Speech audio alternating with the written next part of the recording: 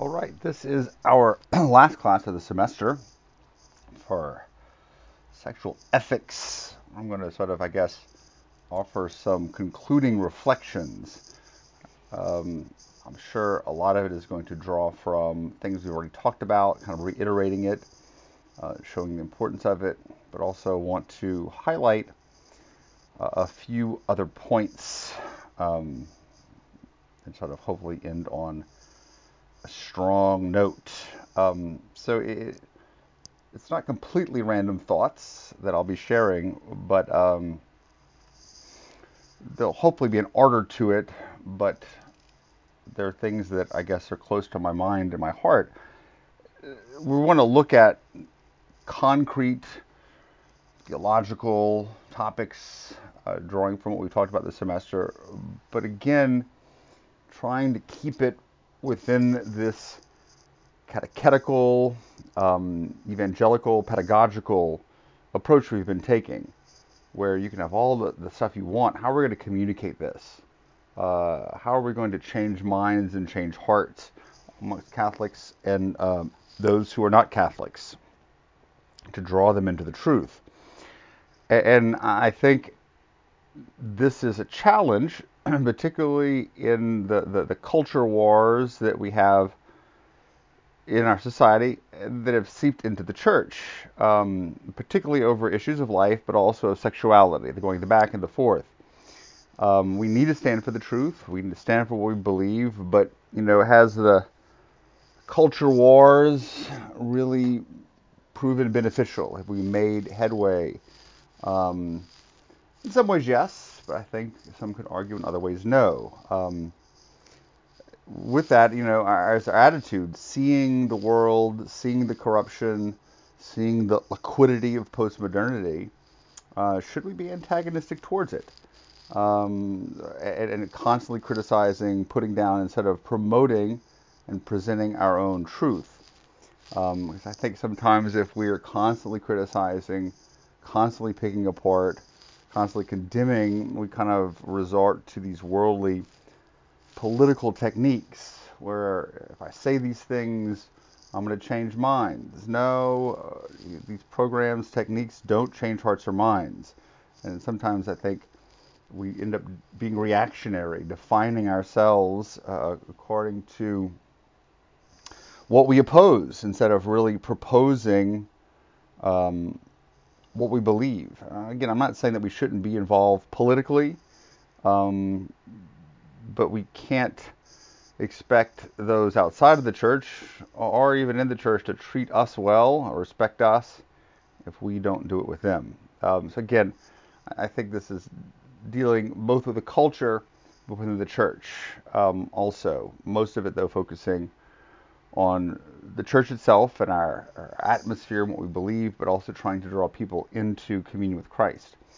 So what I want to do is sort of go back to the beginning um, and address the concentric circles that we talked about. Remember, we said there were basically four of them. Sexual ethics in the middle, then anthropology, then marriage, and then basically sort of the world view.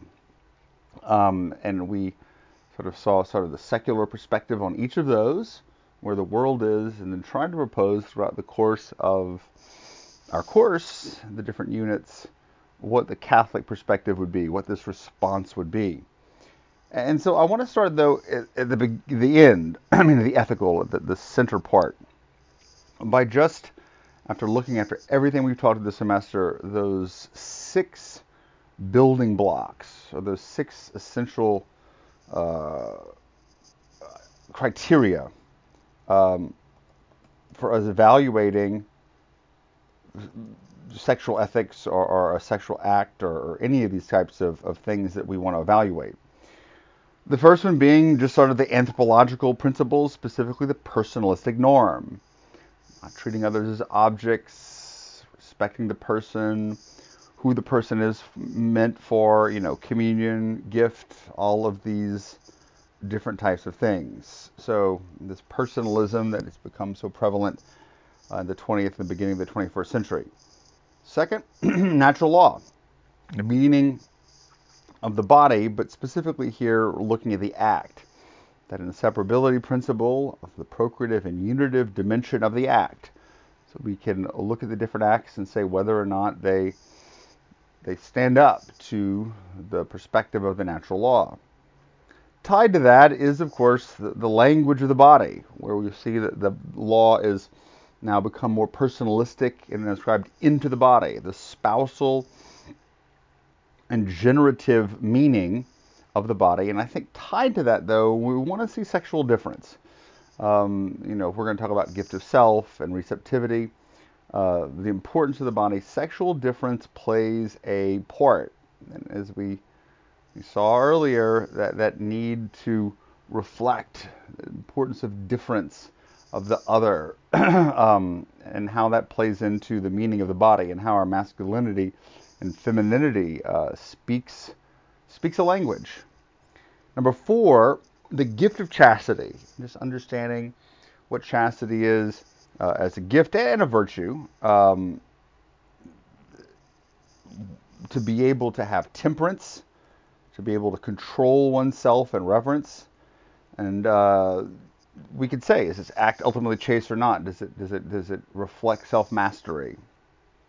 Number 5 is the reverence for the sacred, which I think sort of underpins everything we've talked about. The sacredness, the reverence, that donum pietatis that we have towards the body, towards sexuality, towards fertility, towards the meaning of gift, towards sexuality in general. The return to the understanding of Venus. And then finally, just that meaning of the sacrament, of the sign, particularly within the context of the sacrament of marriage. Is our love living up to that sign of being Christ's body, his union with his body and the church? I am going to, though, add one more, which I think is probably, 7 is nice to end on or to have. But I want to say also the importance of love. We've talked about this. There's both charity and eros. Love is what guides all of this. And again, in a certain sense, we're all created for love. The natural law reflects the gift of love in the act. Is this behavior, is this attitude one reflecting a true and proper understanding of what love is? We looked at love last semester in the fundamentals, but again, I think it's something that's going to be really crucial for us to understand here. So that's the 7th one, just that importance of love in the context of understanding the meaning of sexuality and a proper sexual ethic. So we're going to, keep coming back to them, and we saw how we repeated them over and over and over again during the context of our class together. The second, though, comes to anthropological, and this is where I want to, again, offer just some ideas that I've been reflecting on. We've seen the importance of person, gift, and communion. We've seen the importance of sexual difference. But we've also kept talking about the body and how the body has become a real stumbling block to the world today, a kind of like neo-Gnostic world. But we're going to keep coming back to the body, and this is where I think the theology of the body and the role of the body is the linchpin here for creating an argument and for standing our ground as Catholics. The body, of course, with a union with the soul. The body is the sacrament of the person. But I've been doing some reading on sort of like the body in the context of liquid modernity. Remember we talked about this as sort of a way to describe post-modernity, where they're no longer solids, but things become very subjective, very liquid, on a spectrum. It was actually Dr. Angela Franks, who I've talked about a fair bit this semester. She has written a number of essays on modern liquidity and bodies, and particularly this idea of like, how do we understand the body, not just as some static substance, but not as this purely liquid material either. And so she proposes a couple of things. One is an essay called "The Body is Formed Stream," Well, so there are boundaries there, but still the stream is moving. There is motion there. And so we can take some of these insights um, of sort of the 20th century and apply them within a true Catholic personalistic anthropology. She also talks about, instead of like describing man and the body as fluid, to use motion, or the idea of motion, that we are bodies in motion, not only moving in the world, but she talks about this like vector nature of the body as Christ comes from the Father and goes back to the Father. We got to see our lives within that vector of Christ, within that mission, that we're moving, that we're on a journey. Um, Again, I'm going to encourage y'all to read some of her stuff. The other that essay is like from Communio, Fluidity, Man, Trinity, and Eucharist. She also has one on liturgy and liquid identity, and also this horror and feasting and vampirism and feasting on liquid bodies. So you'll be able to see some of the links to those things in the notes. But ultimately here, we have got to realize that the body is not just created as a solid, but we are called to exist in relationships. So I take that Ratzinger's anthropology, which is so central, that we're created for communion, we're created for a relation, that we're not called to live alone. And in fact, I think, as we talked about last semester, friendship is so crucial. We can't be moral alone. So this is the way of accompaniment. This is the way of synodality. If we're going to interpret it properly, synhodos, on the way together. And so we look at it, so much sexual sin is not rooted necessarily in a flawed anthropology or lack of understanding the natural law, but in loneliness and isolation. It's a result of the sexual revolution to a great degree. And we talked about it. If you feel loved, then you are going to be a lot less likely to choose such things. We need to feel support, part of a community. We need to feel love. We need to feel like we belong. So there's that community of friendship. That community of friendship, of course, points to the third concentric circle, which is marriage. We looked a lot at what the sacrament of marriage was. Marriage is a covenant, sort of modern ideas of marriage, working towards that apex where we find this perfect self-fulfillment. But we also realize that we're living amidst a lot of confusion. The breakdown of marriage, high divorce rate, and what we would call the liquefaction of marriage. We need to be married, or what is marriage? Polygamy, polyamory, open marriages are all considered valid alternatives. And so we need a solid understanding of what marriage is. But I think more importantly, this is where the pedagogy comes in and evangelization. But we need the witness of couples living holy lives. This is the witness of Eros. They say they will know we are Christians by our love, by our love. This is the love Eros, of the love between man and woman, the love that strives for greatness, the love that strives for holiness, and then just the triumphs and struggles that come along with that. And so that really is the power of testimony of lives that are lived in holiness. Cardinal Ouellet talked about in one of his books about the couple who is infused with the Spirit, and the Spirit is the radiance of the sacrament, because the Spirit is given as a gift in the sacrament, the grace that is given, and this is the one that radiates holiness. And of course, talked a lot about joy and the joy of a happy marriage, even through trials, which makes me think of something that I had discussed years ago in a homily that was very popular at the time. What are the signs of a holy marriage? And I do think a genuine joy is one of the signs of holy marriage. Often it can be hard to discern, but these are the things. What does true holiness look like? And we've talked about it. Joy is a sign of true holiness.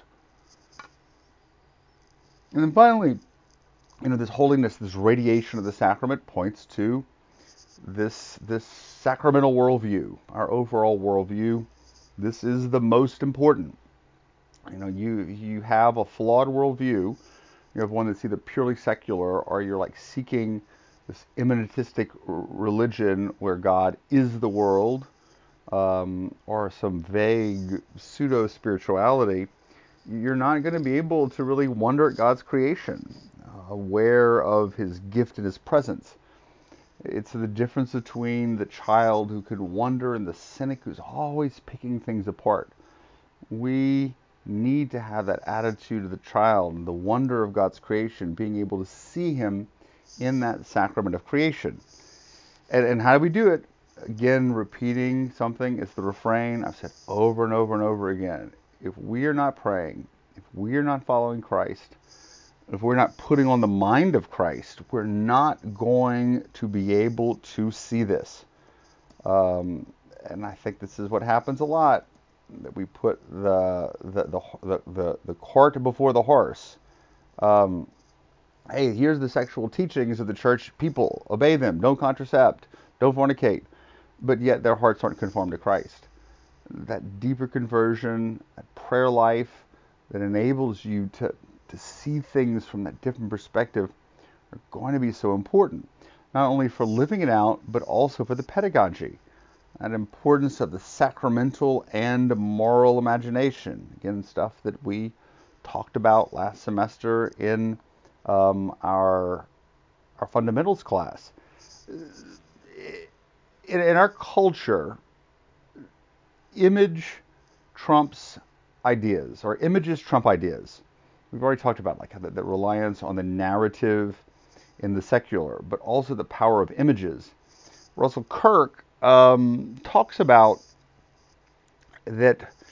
This is his theory. I can't remember where I read this. I think it was in that essay on moral imagination that I may have given y'all last year from Vegan Goroyan, where from the Enlightenment of the 20th century, he calls the age of discussion, where we talk about things and we change minds, especially these political, philosophical discussions, the power of science, the power of discourse. But now, we still like to talk about things, but does it really change minds? I really don't know. I mean, look at our political discourse. There are a lot of people on the left turning to the right, or the right turning onto the left. Very rarely. We live, he claims, in an age of sentiments, where, and maybe Montaigne is sort of one of the one who heads this way or points towards this, where feelings rule and images. It's the culture of celebrity, but still, this is how we change hearts, not through reasoned discourses, but through images, through narratives. And this is how we're going to appeal, and we're good at this as Catholics. The parables of Jesus, the stories, the art that we have, the churches, the frescoes. This engages the moral imagination, whether it be Bernini or Tolkien or Flannery O'Connor or Catholic musicians, film too, whatever it is. These images to be able to convey our message. Now, am I talking about, well, let's have these Christian films that are just going to appeal to Christians? No. We need to be able to have films that are willing to appeal to, or art that appeals to everyone, and in that mystery, draw them in. Look, I'll give you a perfect example. This is great. One of my favorite artists is Nick Cave. He's from Australia. His band, Nick Cave and the Bad Seeds. And he just did this book of interviews where he talks about his career, but also the death of his two sons and his conversion. And he's being interviewed by this atheist. And Nick Cave is a believer. He won't tell exactly what he believes, but he believes in religion and organized religion. And he's talking about one of his songs from his classic album, which celebrates 20 years next year. The Lyre of Orpheus and the Abattoir Blues. And in it, he does this interview where the interviewer is asking him about his own faith and his own religion. Specifically, one of the songs called Breathless, which maybe I'll put a link to that. And he says that the interviewer says, a song like Breathless, for instance, seems to me to exalt the luminous beauty of the everyday. Is that not a wondrous subject in and of itself? Yes, and the luminous and shocking beauty of the everyday is something I try to remain alert to, if only as an antidote to the chronic cynicism and disenchantment that seems to surround everything these days. It tells me that, despite how debased or corrupt we are told humanity is, and how degraded the world has become, it just keeps on being beautiful. Can't help it. But Breathless is in fact an explicitly religious song, a love song to God, which shocks the interviewer, who says, "No, it was one of the songs we played at our wedding. I never took it for a God song." And he says, well, that's what's known as Jesus smuggling. And it worked. And so here's Nick Cave talking about smuggling Jesus in. Of course, the last lesson of the semester gives me a chance to talk about Nick Cave. We've talked about disco, we've talked about Bad Brains and punk rock, so we might as well bring in a little Nick Cave. You're not going to actually change minds, but you can get people to think, or maybe even get them to feel the power of testimony. I'm not one who believes that beauty is going to change the world, but somehow I think beauty, it does captivate, and I also think the goodness of human actions. We need to be able to be connected to this, to reflect it in our theology. Anyhow, I want to, as we kind of continue to wrap this up, we're going to land the plane. It's just going to take me a little bit of time to land the plane. I want to return to the idea of the body, because the body is central to everything we've talked about here. The sacramental worldview, the body as a sacrament, bodies existing in the world, revealing the nature of gift, the sexually differentiated bodies in marriage, anthropological, the body, the meaning of the body, person, gift, communion, and even the essential criteria that we established. Those are all for humans who have bodies and the way that we act in the world. So as we sort of wrap it up, the key term, which is that stumbling block, is body.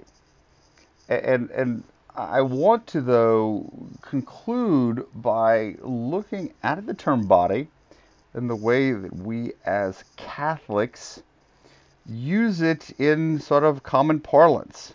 His body is associated, at least as far as I can see, with two other primary realities. The Eucharist, as the sacramental body of Christ, and the Church, quasi-sacrament, but the ecclesial, mystical body of Christ. And so I think that to really have an adequate anthropology, proper sexual ethic, we've got to look a little bit more at both of these. These are ideas, hopefully, that can plant some seeds, gentlemen, for you to reflect upon during the break, that can bear some fruit. I mean, this is part of it. A lot of the things that I've thrown out this semester are ideas. I don't have, there's a lot of things that certainly are conclusive, but the other ideas that I've prayed about or thought about that hopefully you'll be able to take and expand as we sort of move theology forward.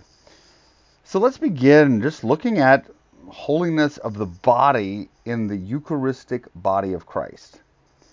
And I think maybe next year when I teach this, would almost want to have like a whole class on the gift of the Eucharist and its connection to sexual ethics. But we could see that it encompasses everything we've discussed. Body, sacredness, sacramentality, gift, love, communion. I mean, so the Eucharist really, it becomes the epicenter of sacramentality. We should be drawn to this Eucharistic wonder, the mystery of the Eucharist. But also, the truth is that it is indeed the source of marriage, a gift of self. And this is one of my favorite passages from John Paul II. Besides when he talks about this in Mulier Signitatem, I think it's 27, the Eucharist, or is it 26? Um, the Eucharist, in Familiaris Consortio 57, he talks about the connection between marriage and the Eucharist. He says the Eucharist is the very source of Christian marriage, the very source of Christian marriage. The Eucharistic sacrifice, in fact, represents Christ's covenant of love with his blood, sealed with his blood on the cross. And the sacrifice of the new and eternal covenant, Christian spouses encounter the source from which their own marriage covenant flows. It is interiorly structured and continuously renewed. The sacrament of the bride and the bridegroom, but also that notion of sacrifice. So we sacrifice our bodies. Marriage as a sacrifice. So much richness there as we can compare the two. That's what we do. Or the ideal for the church is to do weddings in the context of a mass to show the connection between the Eucharist, the body of Christ, giving himself to his bride on the altar, and the two become one. So here, though, is the key thing, y'all. We've talked about prayer, we've talked about sacramentality, we've talked about following Jesus. In my experience, people striving for holiness and, let's say, sexual integrity inevitably have a Eucharistic dimension. There is just like no real purity without the Eucharist. I think of it like the Beatitude. Blessed are the pure of heart, for they shall see God. This is, again, the pure of heart, seeing God, beholding him in the Eucharist, adoration. It is a medicine for sinners, and we've kind of talked about that a little when we looked at Amoris Laetitia, but we still have to approach it with a great reverence. And the people that I've seen who take Sunday Mass seriously, who go to daily Mass, who have adoration, who are doing what? Encountering Christ in the body, but also worshiping in their bodies, this liturgical, sacramental dimension. They're the ones, again, who find it easier to live out the church's teaching, or at least are willing to. I can't tell you the number of couples that I know who the husband proposed to the wife in front of the tabernacle, and they did a holy hour. This is key. Being present with Jesus, allowing him to fill them and transform them. And this is how he does it, the work of grace and the work of his Spirit, but particularly in communion. Again, we go back to this idea of communion, the communion of persons, but the communion of the Eucharist. Why? We receive the resurrected flesh of Jesus. I realize that I forgot to go back to that question that I brought up of if indeed Christ would have consecrated a host and saved it in a pyx, would he have died? Would Jesus in the Eucharist, his sacramental presence, die when his physical presence died? And Thomas will say in the Summa, yes, it will. Which means, sort of, that we receive Jesus today, we receive his resurrected, crucified and resurrected flesh because we are receiving the flesh of Christ as exists today in heaven. His physical, glorified body is resurrected. And so this is what John Paul II, I think it was quoting John Damascene in Ecclesia de Eucharistia? Oh, no, it was Ephraim the Syrian, talking about receiving spirit or eating spirit and fire. This is what we do. We're the fire, the Spirit. We're receiving the Spirit in the gift of the Eucharist. And then we, of course, tie it into this idea of gift of self. We're giving of ourselves. And this is, of course, the Eucharistic gift of self, which leads to the communion of persons. It's all there. It's all connected. Such beautiful mysteries. The couple or the individual who's devoted to the Eucharist doesn't mean that everything's going to be easy. Doesn't mean that things are going to just fall into place. But it opens the heart to receiving these teachings and living it out in their body. And of course, not with bitterness, but with thanksgiving, because it's all a gift. The Eucharist means thanksgiving. This is the only response. to love, to the Eucharist, to the gift of self, it's going to be gratitude, particularly as opposed to this negative, critical, cynical attitude that we see in the culture and even in the church. And that gratitude, celebrating with others, produces joy. And joy, of course, as we've seen over and over again, is that sign of holiness. But it is also, though, this is kind of making the segue to the next part, a source of communion in the church, the Eucharist, the Eucharistic body of Christ. It unites us to Christ, the Eucharist does. We have communion with Him, He fills us with His grace, but it also connects us to our brothers and sisters. Why? As I said, because we receive the resurrected flesh of Jesus. If you eat my body and drink my blood, yes, you will live forever, but you are also going to be united in the body of Christ. That is how it works. We're all connected in His living flesh. My favorite quotes from von Balthasar, from his Theodrama, Volume 2, talks about this. He says, the interplay between us and sort of the communion of the church is not simply to the meeting of minds, our bodies being hermetically sealed off for one another.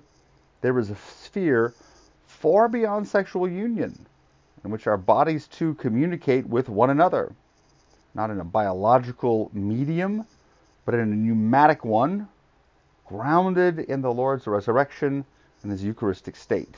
Of course, this is a great mystery, and it's going to be filled in the next life and the eschatological, in the eschaton, but it's a mystery we can begin living here. It begins, the Eucharist forms the church, as the Eucharist comes from the church. It's that mystery, that interplay, which leads to, of course, the other concept of body, the church as the mystical body of Christ. As I said, there's a communal dimension of morality, there's an ecclesial dimension.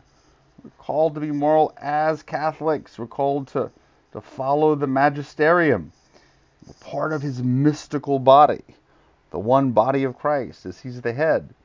And the church is, I guess in a certain sense, looking at Eucharistic, we could talk about the spouse, the analogy of bride and bridegroom. Here, moving to the ecclesial dimension, it is the head of the body. The church is not something purely spiritual. It's real, it's physical, it's quasi-sacramental. There's the hierarchy, the magisterium, the priests, the bishops, and the laity. This is the role of the baptized. We see this as crucial elements of the body of Christ. And it's not just for the perfect. We're getting back into this sort of radical inclusion. We expect conversion, we expect sinners, but we are welcome to everyone. Church is that field hospital for sinners. We are all broken.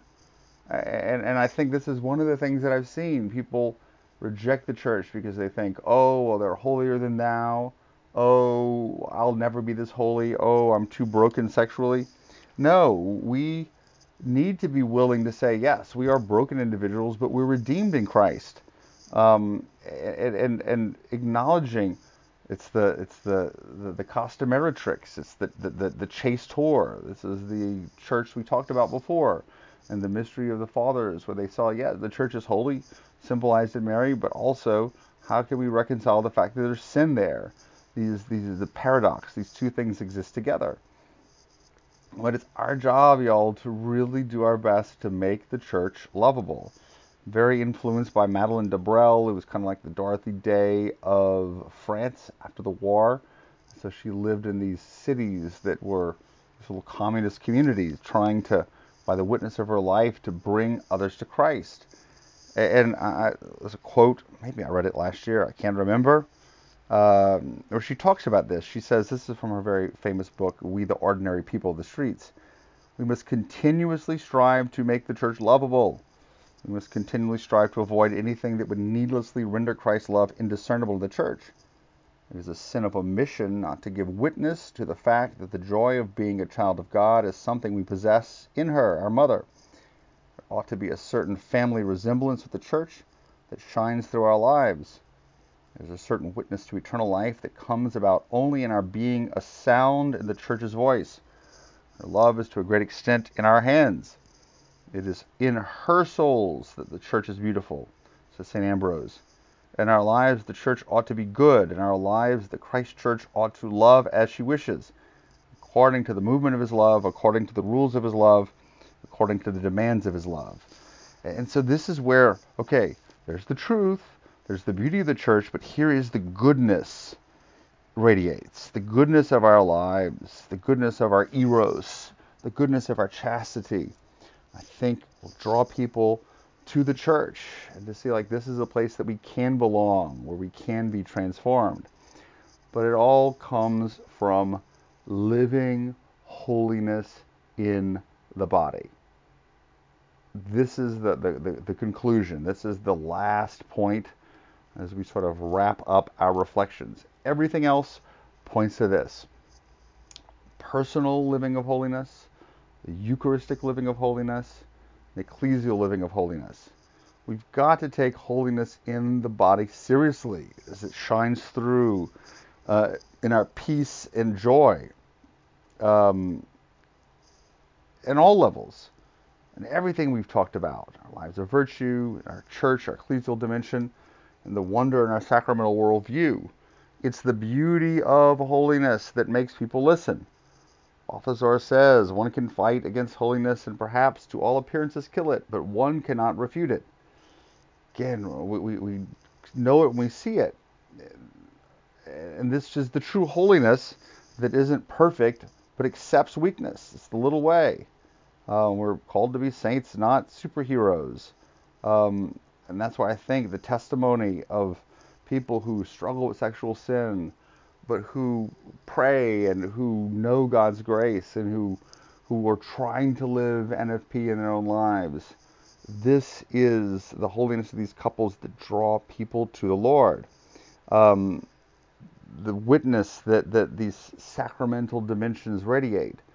But it's ultimately got to be done with the love of Christ that changes hearts as it opens the way to changing minds. That being loved is going to change minds and hearts more than preaching and teaching. And if you preach and teach, if you do it with love and a certain vulnerability, it's going to open the space for others to hear the truth. And so, yeah. You can have all the gifts, but if you have not love, it does not matter. And so that sort of is the concluding reflections. I'm sure somehow I'll add some other things for next year, but it really does. It, as I said before, Christians, it all comes down to love. I know that is so hokey in a lot of people's minds, and it's not a love of the sexual revolution, but a genuine love of gift of self, one that brings about belonging, one that brings about communion. We live this out in our lives. We're connected to the Eucharist. We allow Christ to bring it out, and I think it makes our sexual ethics, our sacramental worldview, makes so much more sense to people, and is that real antidote to the craziness of the world. So again, fellas, I hope you could take all this stuff, take some time to pray about it, and I hope that you have ideas of yourself that you'll be able to integrate as you communicate these truths. So it's been a good semester. Hope you enjoyed this last lesson. It's a little bit briefer than my normal lessons are. But it's been good teaching you, and we will talk again soon.